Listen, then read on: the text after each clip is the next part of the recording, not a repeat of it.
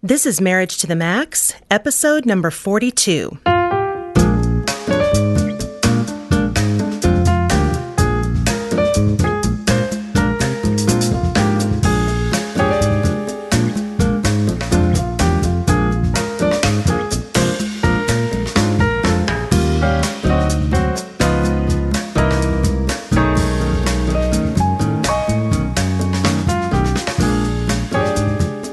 Hello and welcome to another episode of Marriage to the Max. I'm your host, Kelly Hurst. And this is Brett Hurst. And we're marriage educators and co-founders of Home Encouragement. And this podcast is the podcast designed to help you take your marriage to the next level. We believe healthy marriage should be a front burner conversation, and so we are here to help that happen. Well, today we have in studio with us a friend of ours, Ken Shuman. Ken is a fellow Houstonian who has over 30 years of experience as a pastor and leader and teacher. He is an associate professor at the Houston Graduate School of Theology. He's also a life coach and has been a leader in the area of transformational leadership development and training, along with experience in family systems theory. That's a mouthful. That's a whole lot of stuff. He and his wife, Becky, have been married over 34 years. Did I get that right? This month will be 36. Oh, wow. Nice. Yeah. And have two adult daughters. That's correct. Mm-hmm. Did we leave anything out? Because you were a very busy man. That got the most of it, I think. Absolutely. Well, we are very thrilled to have you today, so we welcome you, Ken. Great Thank to have you very much. Good to be here. So, question, are you originally from Houston, or did you arrive late? I am from this part of the world. I grew up in Brazoria County, actually, down a little place called Danbury, which is in between Angleton and Alvin, out in the middle of a rice field.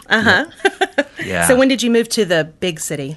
Well, I went off to college and took my first church in Shreveport, Louisiana, actually, and didn't stay there long. Came back to East Texas, was there for just a couple of years, and then moved back to the Spring, Klein, Tomball area in 1982. So we have been back here since 1982. Yeah, nice. Well, we are so glad that you're with us today. And Brett and I have both benefited from sitting in a couple of workshops and retreats that you have led, and we always walk away with just tremendous, clarity around certain issues and ideas. And one of the things we wanted to talk about today was anxiety. And as it relates to couples. As it relates to married couples. And there's anxiety just seems to be vibrating all over the place. The couples that we interact with, they're just worried about their marriages, their kids, their jobs, the world, what the future is going to be like. And so, in the work that we do, because we sit with couples all the time and do coaching, one of the ways that anxiety kind of shows up is we'll hear from a spouse. Let's say we get a call or an email from a wife, and she is unhappy in her marriage, and she is convinced that it is because her husband will not behave a certain way, or maybe it's the husband and he's convinced if she just would act different, or if he would act different, their marriage would be, healthy. So when you work with couples, how do you get that person to be in the right frame of mind to kind of work on the marriage, quit blaming the partner, take some personal responsibility? I know that's a big question to start with, but little softball question there. Yeah, exactly, and a real short answer to that one also. You've laid out the key things, though. I believe success in marriage success in life is around every individual taking responsibility for him or herself. And we live in a world that wants to blame everything and everybody. And we also live in a world where we want quick fix. And so we get focused. In fact, we get so focused on what the other person is doing that we lose sight of what we're doing. And we don't own our responsibility in the issue. And in fact, I'm convinced, and what most of the authors that I read would tell us is, as long as we stay focused on out there and the other person, then we'll never get the situation resolved. Right. And ironically, you can't control what the other person does anyway, as you said, so it's really wasted effort. Exactly. The only person that you can change is you. Now, so I can't change my spouse, but I can influence my spouse. And that's a huge difference. And the way I influence my spouse is by me being different. and by me taking responsibility for my life, and by me creating boundaries and managing my own anxiety and those sorts of things. And sometimes, to be honest, it's hard. A couple comes in, they're struggling. One of the individuals blames everything on the other one. And so one of the questions, and we'll focus on one, helping that person learn to manage their life better and take responsibility for their life. But I always will turn to the other person eventually and say, okay, now let's talk about your role in this. And one of the questions that I use is simply to ask the question, what is your role in keeping this problem in place? And often I get instant reaction to that. I get instant pushback. Well, it's not my fault at all. Right. It's her fault or it's his fault.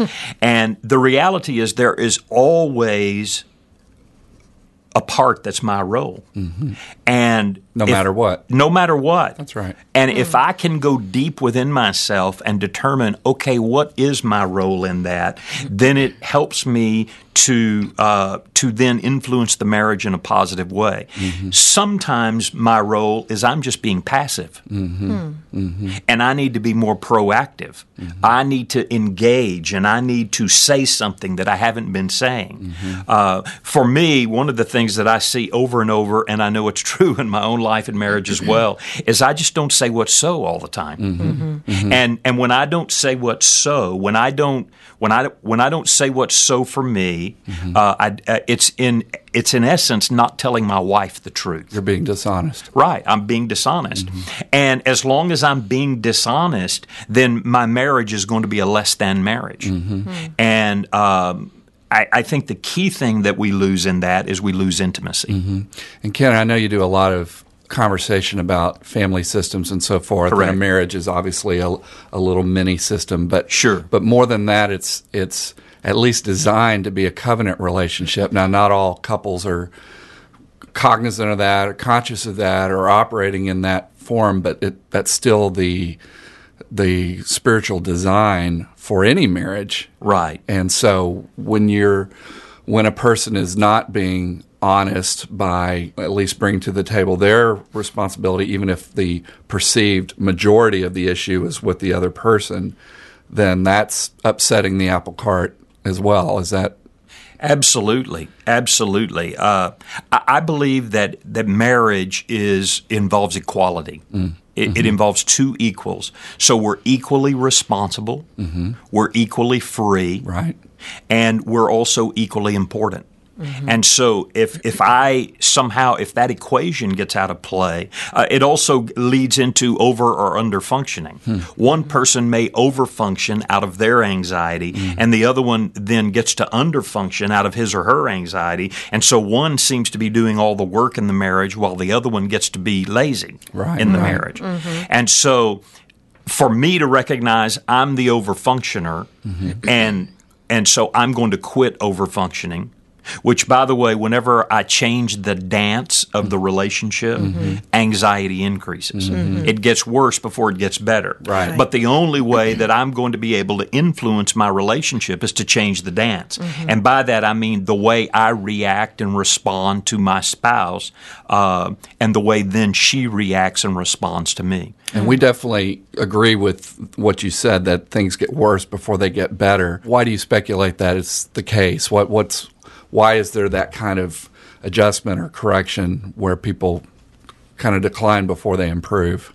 Yeah, great question, Brett. For me, I like the metaphor of dance. So I behave a certain way, and it's my default behavior.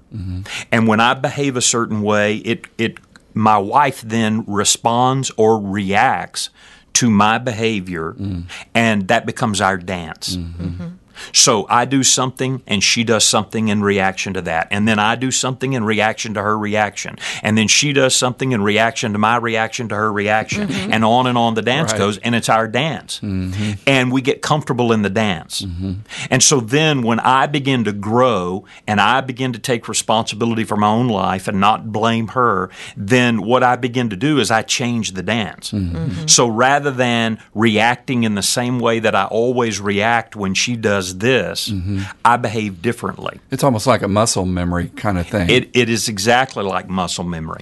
And so then what we have to do is I have to continue doing the new behavior long enough to influence my spouse where she says, well, I guess he's going to be this way from now on. Yeah. Right. And so I'm going to get in step with him. And if it's a positive thing, then we grow together that way.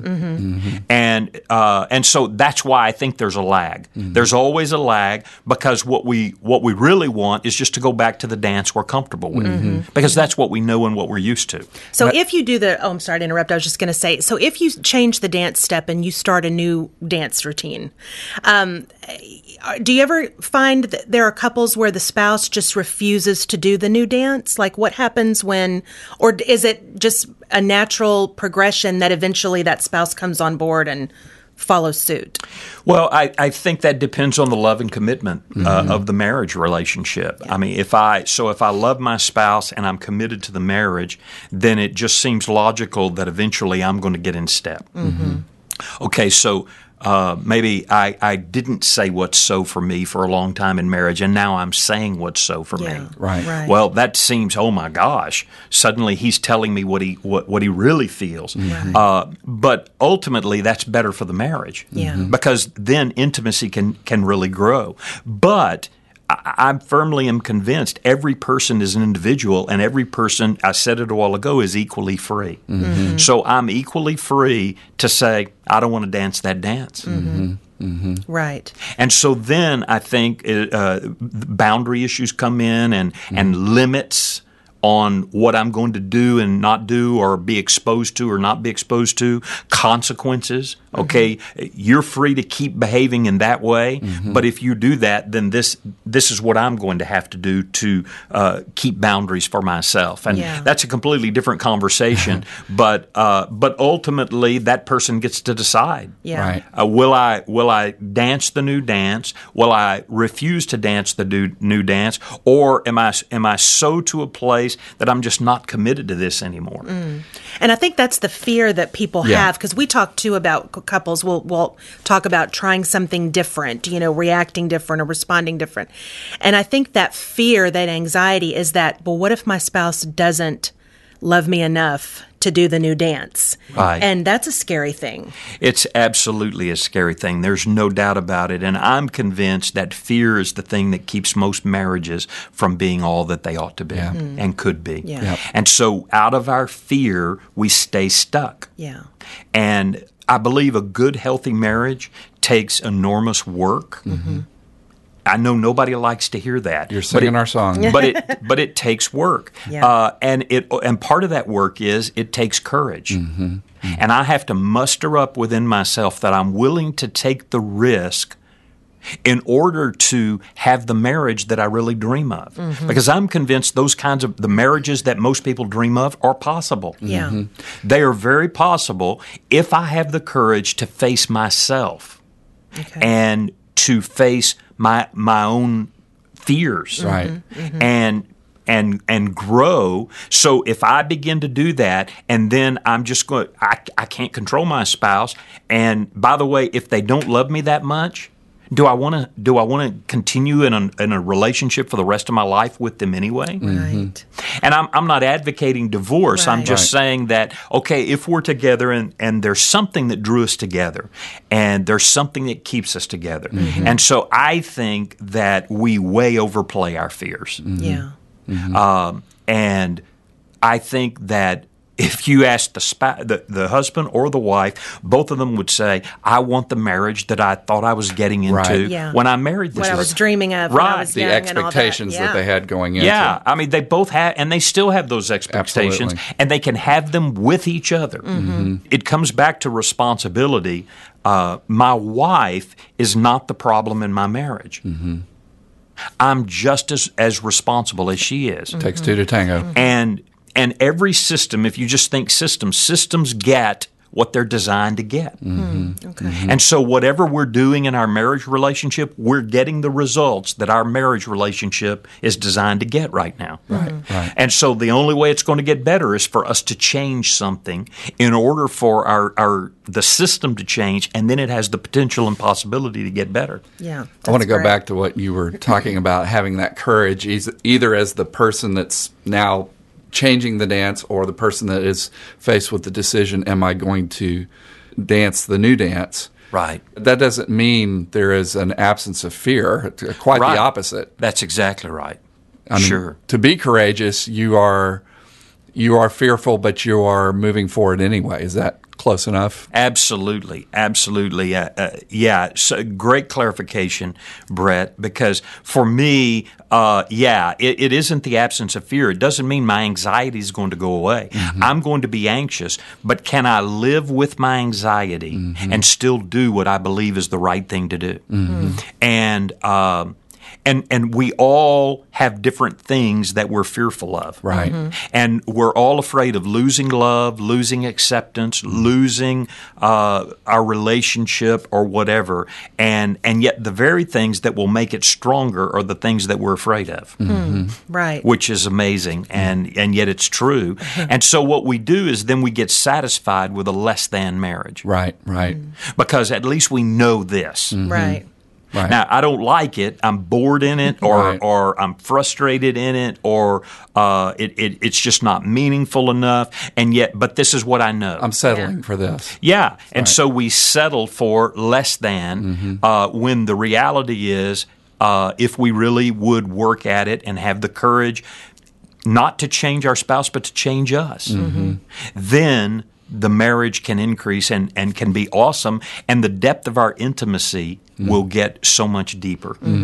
And that's the deal. If I'm not telling my wife the truth, it's robbing us of intimacy. Right. If she isn't telling me the truth, it's robbing us of intimacy. So then all our conversations get to be these real low-level conversations about how are the kids doing, how's my job doing, do you want pork chops for supper? A relationship you could phone in. Exactly. You can text it in. Right. Yeah. We were talking about that earlier.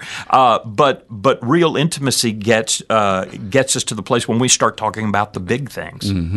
Well, you're creating the picture that this whole podcast is about. Exactly. That's the high level marriage experience that we want to introduce that paradigm to a lot of couples that maybe, because they have settled for so long, they don't even believe that kind of relationship is possible. Right. Yeah. Right. And it's interesting when we talk with couples and we start talking about, imagining a different kind of marriage, and creating something new, building something new. They want it, and yet they're afraid of it because they're afraid of what they might have to do, step out and try something new or be honest and say what's so. But we always remind them, but is this working? The fact that you're having to come to someone or see a counselor or something, it's obviously not working. Right. And so whatever you try, you would think would just be an improvement. Yeah, absolutely. Yeah, it's amazing at how paralyzed we get by our fear. Absolutely. And I want to say this too, because I'm convinced of this. We all want this marriage that we dream of. And yet most of the time we think, well, what that will mean is I'll get this dream spouse that's perfect. Right. Well, there is no dream spouse that's perfect because we all come to the table with our own brokenness. But if we could get in our heads that the dream marriage that I want is in me. It's in my wife too, but it's in me. And so if I will take on what I need to change about me, my marriage can move in that direction. Instead of me sitting around waiting on her to change, again, it comes back to that question, what's my role in keeping this in place? Let me give you an example. So a few weeks ago, there was an issue in our marriage that I was kind of frustrated with, and I wanted my wife to change. Okay. And so I got really focused on her and what she was doing and on her changing. And and so I had to coach myself, and I had to ask myself, okay, Ken, what is your role in keeping this problem in place? And what I realized my role is I was passive. I was not telling her the truth. I wasn't being honest with her about a particular issue in our marriage. And so I decided, okay, well, I have the courage to just tell my wife the truth. Because that's risky stuff. That's very risky stuff. When you're putting it out there because you don't know how your spouse is going to respond. Right. Exactly true. And so I just decided one day, okay, when she gets home from work, we're sitting down, we're having this conversation. And we did, and I was nervous. I was anxious about all that. And I didn't end the conversation. I didn't do all that well in saying what I needed to say. But the bottom line is how well I said it wasn't the issue. What the issue was that I said it. And she got it, and it went really well. And as a result of that, a key dynamic in our marriage got better. That's great. But I had to face me first. It really wasn't about her. It was about me. Right. So how do you coach someone who, let's say, realizes, as you did, that they're being passive about something and they need to be honest with their spouse about what is so for them?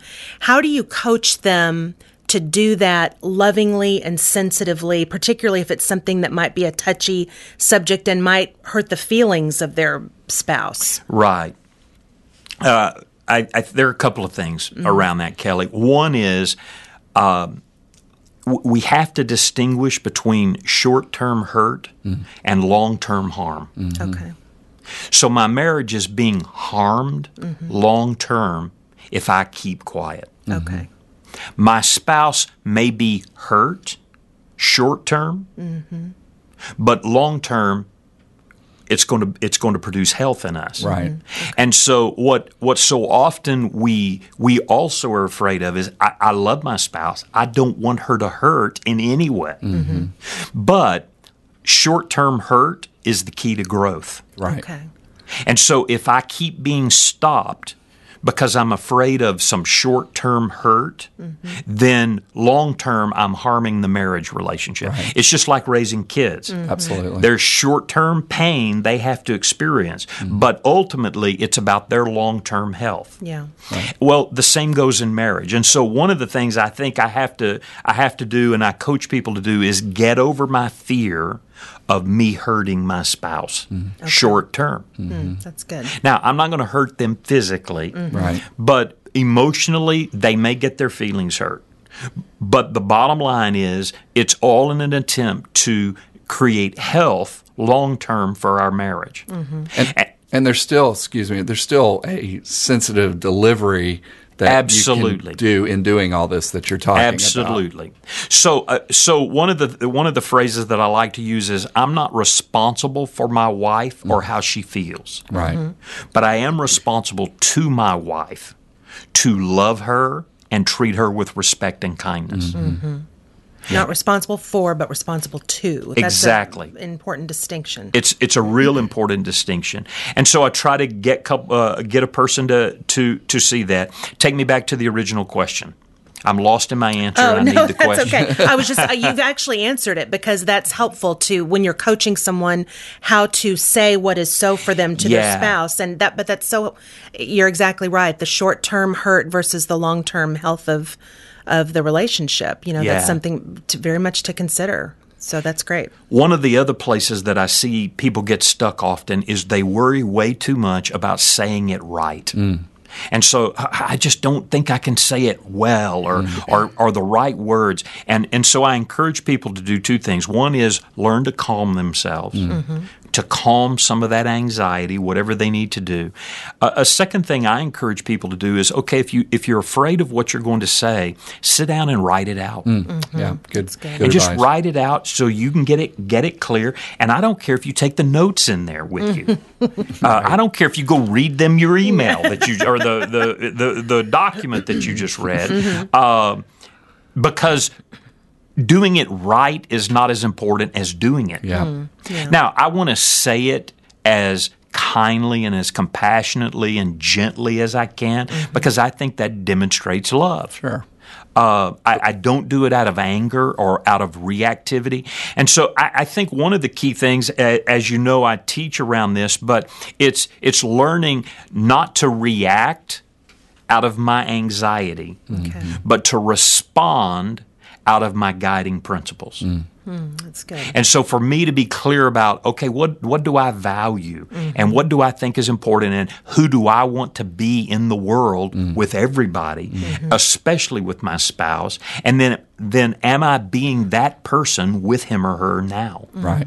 Very good. And so just that distinction between reacting out of emotion, anxiety, or responding is the better choice out of my well thought through guiding principles for life. Yeah, that's great. Excellent. And you're listening to Marriage to the Max.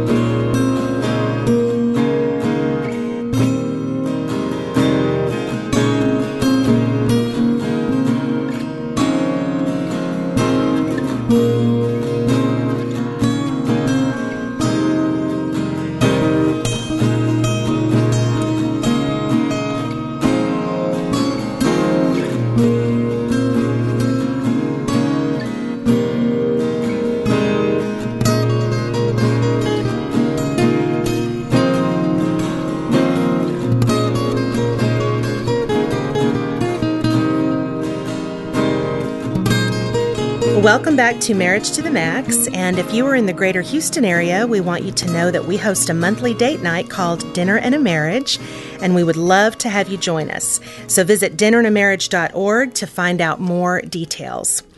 Well, we're continuing our conversation with Ken Shuman, and before the break, we were discussing how to manage anxiety in marriage, and so the conversation continues. Ken, I know this is another big fish question, so we'll just go with it. But how important is emotional maturity in marriage? Well, it's huge. Yeah. And I first of all, I don't think most people understand emotional maturity, and I think also that most people think they're more emotionally mature than they are. And but what I believe is that the depth of a marriage will only grow to the level of the emotional maturity of both spouses. And typically we marry people at the same level of emotional maturity as we are. They may demonstrate that behavior in completely polar opposite ways that we do. So one may be passive and the other aggressive. One may be a controller and the other one is the one that gives in all the time. But both are equal at the level of their emotional maturity. And so if we don't grow, if we don't learn how to manage our anxiety and live based on our guiding principles and live based on developing clear boundaries in our relationships and marriage, then what we end up doing is we keep reacting when our buttons get pushed.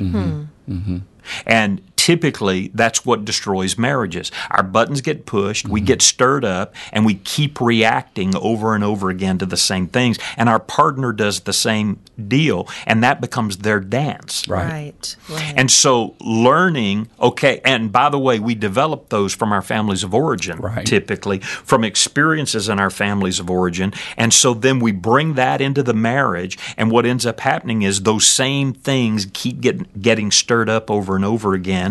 And so our emotional maturity is about learning to be more differentiated. It's learning to be more of an individual, more separate, without being separated. Now, that's a mysterious thing you're bringing up Yeah. within the context of a covenant marriage. Absolutely. You know, because we're talking about how do you lean into that individualness, and yet how does that play into actually becoming a healthier, fuller oneness, one flesh. Yeah, that's mysterious. It is. It's very mysterious, and it's really interesting.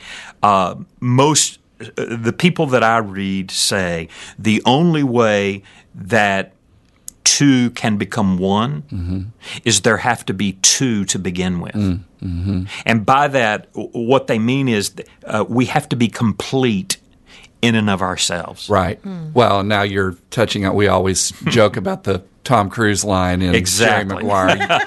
You complete me. It's a romantic notion. It would be nice if we had the capacity to complete one another, but really there's only one that can ultimately complete us. And so to this end, I mean, this is why we like to tell young couples or premarital couples, whatever age they're at, the healthier you can be prior to getting literally in bed with someone else, the more you're going to be able to bring to the ultimate health of your marriage. Absolutely. I believe that completely, and what I believe is that typically we are incomplete, and we marry somebody else that's incomplete, and we marry someone whose strengths are the things that we're weak in, thinking that because we're drawn and attracted to that, and then as we get in marriage, those very things that we were drawn to are the things that repulse us now. Annoy the snot out of us. Yeah, we get annoyed by it. So you're exactly right. The more complete I can be as an individual and as a person, the more whole I can be. I like that language. Then the more wholeness I bring to the marriage relationship. Now, the bottom line is, so what if I'm not whole and I'm already married and here I am stuck? Well, okay, so now grow so that you can become more whole and you bring more fullness and completeness to the marriage so that then your marriage can be whole. But if I stay broken and he or she stays broken and we come together and we never improve our brokenness, then we have a broken marriage. That's true. Maybe not literally, but at least figuratively. And so the idea is that we don't complete one another, but we complement one another. We complement one another out of our individuality and out of our uniqueness and out of me being me. One of the things I really like in some of the readings that I've read is we can't really love someone until we give them freedom. Because otherwise it's an obligation. Otherwise it's out of ought to. And so marriage is about me being free, and it's about me being free to be me completely in a relationship with someone else who's free to be him or herself completely, and we come together to form a partnership and say, okay, we're going to be free together. And that's where the oneness happens. I think we talk a lot about oneness from kind of a Christian perspective because of the biblical verse, the two shall become one flesh. But we rarely, if ever, get to the one flesh. Because what we're doing is we come in broken and incomplete, and then we fight for domination. Okay, who's going to control? Who's going to dominate? Who's going to get their way? Whose marriage is this going to be? Rather than coming to marriage as two complete individuals who say, I don't need you to complete me, but you do complement me. And so now together, what can we accomplish, and where can we go, and what will we be about? And for me, that's where the wholeness in marriage comes from. Well, it kind of goes back to what you were saying earlier. If I'm worried about Brett being a fabulous spouse and I'm not trying to be the fabulous spouse, then I don't have anything to bring to the table. And so I just like that language of working on your own wholeness so that you can be that person that comes and, loves your spouse as well as you possibly can. Because the marriages that we have enjoyed watching, whether they've been mentees of ours or mentors above us or whatever, or even our own marriage, are the ones where we've experienced and actually been allowed to witness a spouse making the other spouse a better person. Now, you know what I mean when I say that. Absolutely. I mean, you don't make anybody do anything, as you said earlier. But those are the fun marriages to watch, is when we can coach each other to be the best that we can be as individuals and as a married couple together. Absolutely. And I think that it means I'm responsible for me, but it also means I don't overfunction. So I'm responsible for me, but I'm not responsible for me and her. I'm just responsible for me. Because I have enough to worry about. Exactly. It's a I have full-time plenty job. to do. That's just right. taking care of me. Exactly. For the rest of my life. It's a lifelong journey.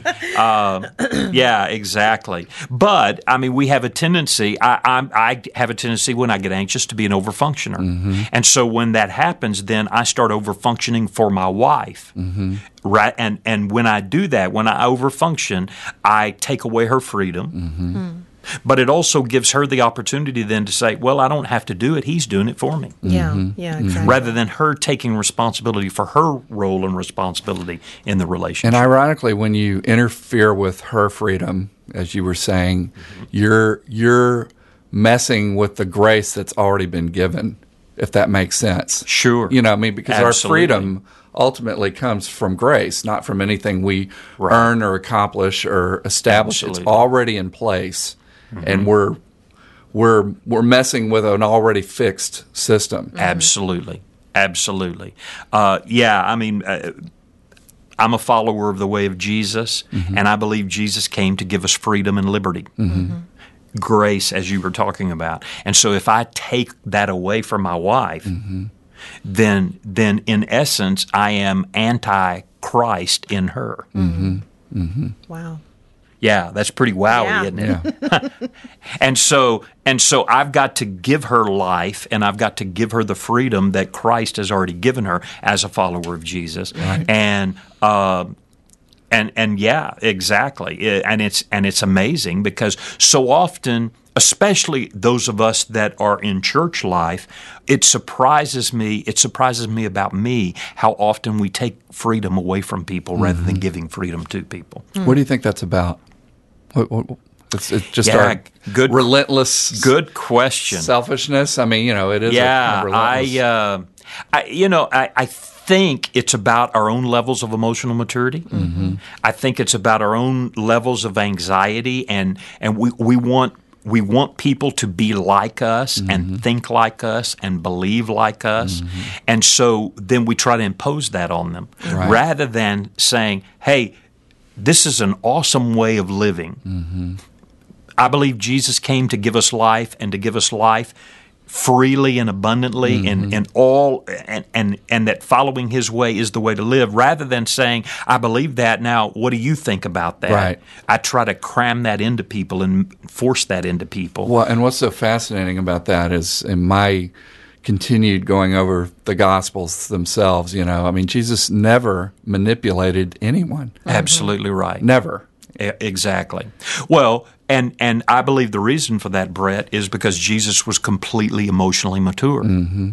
He was differentiated, so he could calmly come and say, this is who I am, this is what I'm about, this is what I'm doing. He would invite people into that kind of life. Would you like to be a part of this? And if you don't, then okay, then we move on down the road. Right. And so that same dynamic works in a marriage relationship. Exactly. Of saying, okay, this is who I am, this is what I'm about. Can we do this together? But you get the freedom to choose. It seems to me that freedom is one of the big issues. Is my spouse free to be him or herself? And there seems in most of the marriages that are less than that I know of, one person is trying to dominate and control, and the other one is kind of passive until they've had enough, and then they fight for domination and control, or say, I'm not going to be dominated and controlled anymore. And so there's this dance of going back and forth between the two, rather than simply saying, you know what, nobody dominates or controls. Right. We each live out of our individuality, out of our freedom. We create boundaries.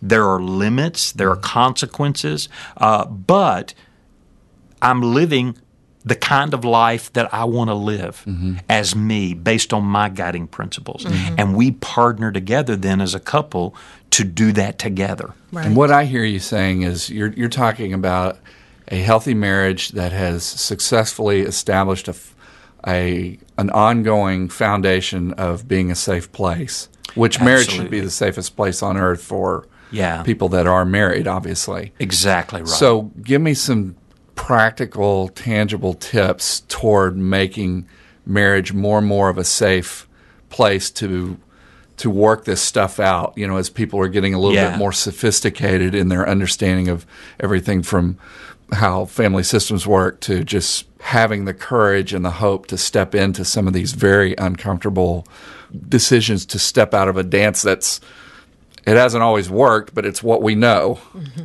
Right. Now you're asking me to go into a world that I'm not comfortable with, even though it's going to bring me greater health and fuller satisfaction and deeper intimacy. Yeah. A great question. I think a couple of simple tips. One is, if I want to be free to be me, then I have to give my spouse permission to be free to be her. Okay. And because within our culture, we're all about criticizing or correcting or fixing or changing other people. Mm-hmm. Well, every person gets to be free to be who they are and who they choose to be in life, even if they choose to be different than I would have them to be. Mm-hmm. My wife gets to be exactly who she is. And so if I can remind myself that even if she never changes, she has the freedom to be her. Mm-hmm.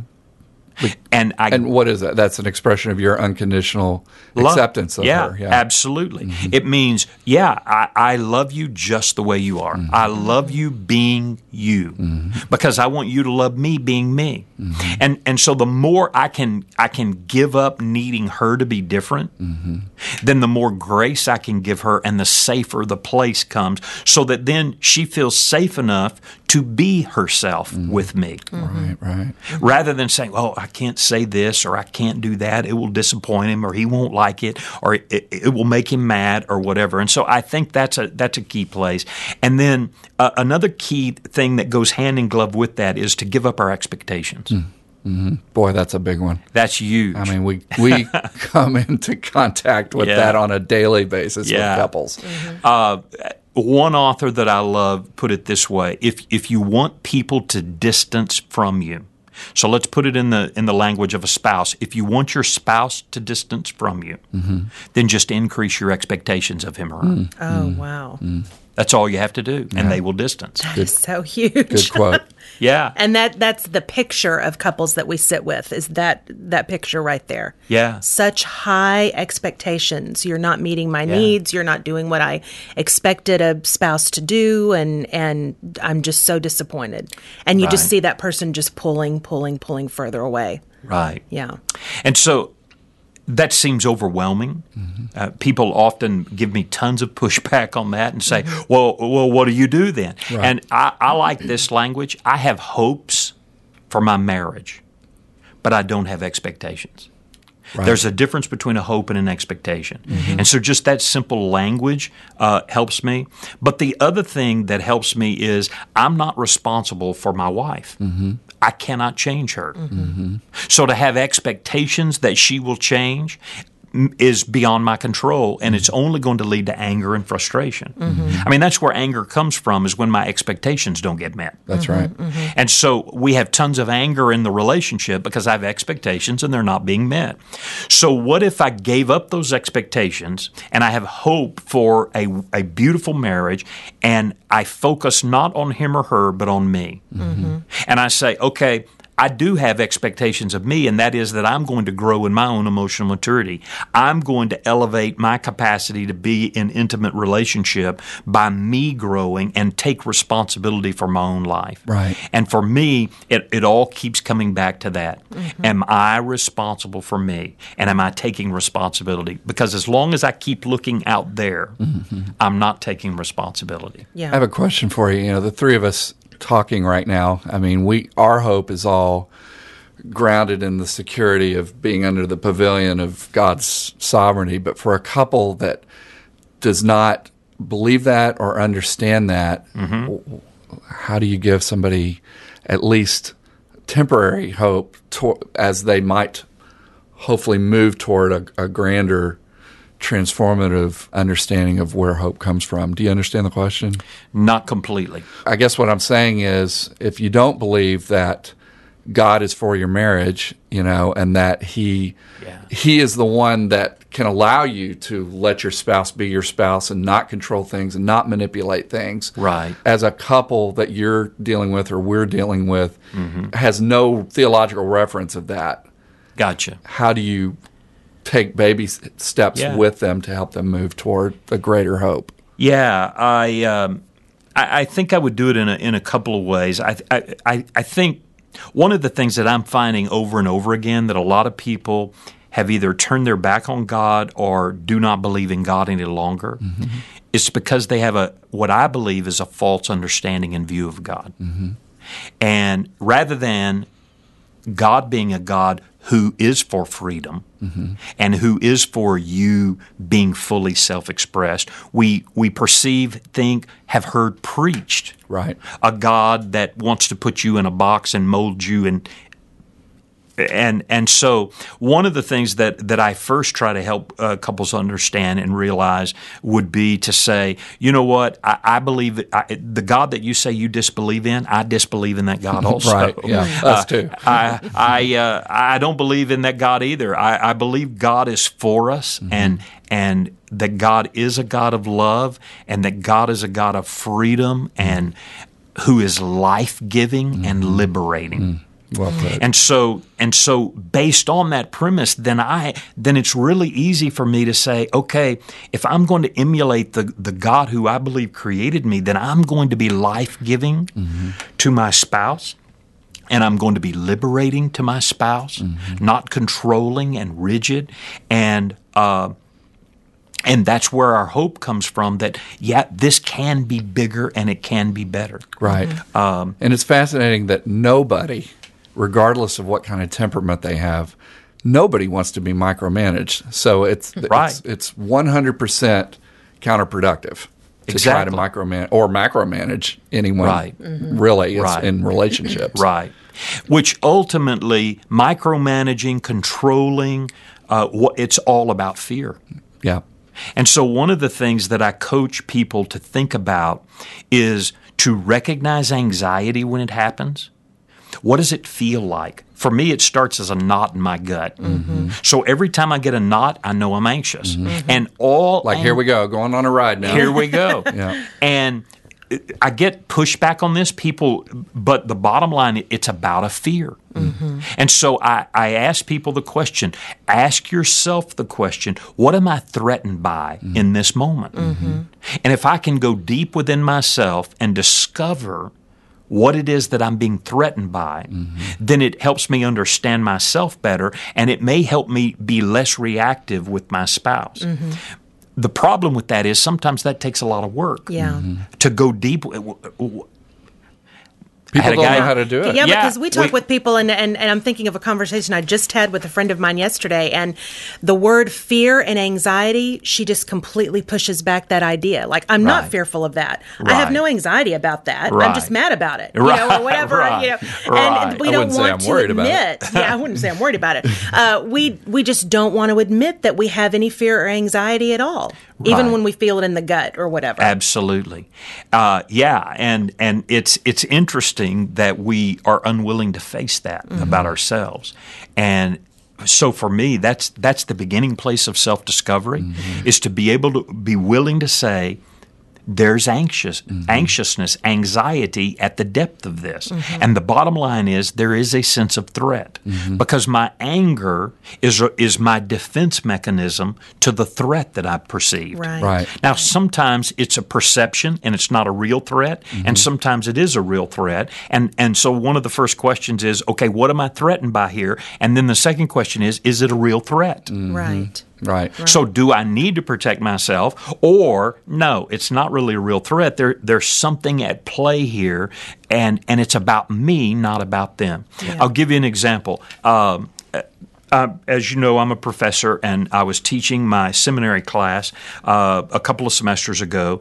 And one of the things I love is dialogue and give and take and pushback. And so my classes are built around that. And I was in a class, we were talking about a particular subject, and one of my students went kind of beyond the line of give and take and dialogue, and he began to argue with me. And I could tell he was getting irritated, and his emotions were rising. He was anxious about something, and he began to argue with me. Well, had I been completely calm and everything gone well and my own buttons not been pushed, everything would have been fine. Except he began to stir up my own buttons, and so I got angry in response, and I began to debate him in the classroom.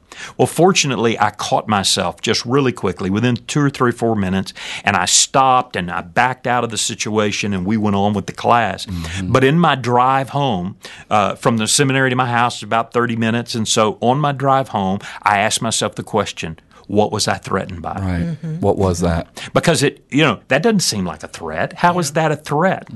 And I discovered that what it was, it goes back to my family of origin, and it goes back to me being dominated and not having my voice heard. And the threat was my voice is not being heard here. And by golly, I made a vow a long time ago that my voice was going to be heard. Yes, right. And one way or another. Exactly. And so what happened was I got angry, but the reality was it was about a fear. And it was the fear of my voice not being heard. And so as I dealt with that, I was able to see, okay, that's a button I've got that gets pushed all the time. And so how can I manage that? The next time it gets pushed, can I be more aware of that? Can I be calmer in the midst of it? And so then the next week I was able to go back to class and tell my class what I had experienced, and it became a learning point for us, for me to share with them, hey, this is what I discovered and this is what I learned about my own emotional maturity. Yeah, that experiential thing, there's nothing like that. Exactly. That's awesome. Exactly. Well, Ken, this has been a fantastic conversation and just so illuminating. And I would like to just have a standing invitation to you anytime you want to come on the podcast. We know we could go down a lot of important roads with you. I think this is going to be an episode that I'm going to bookmark and just listen to over and over again because it has such rich information in it. But thank you so much for joining us today. You've been great. We really appreciate your Absolutely. insight. It's been fun being here. Thanks for having me. Good. Well, if you'd like to contact us, you can find us at marriagetothemax.org. You can also check out homeencouragement.org, or you can email us at thehursts@homeencouragement.org. Also, we hope you'll follow us on Facebook and Twitter. And we would also love it if you would rate this podcast on iTunes. Subscribe. It's free. And this will help us build our audience, which will allow us to encourage more couples. Well, until next time, remember, healthy marriage, healthy world. God bless y'all.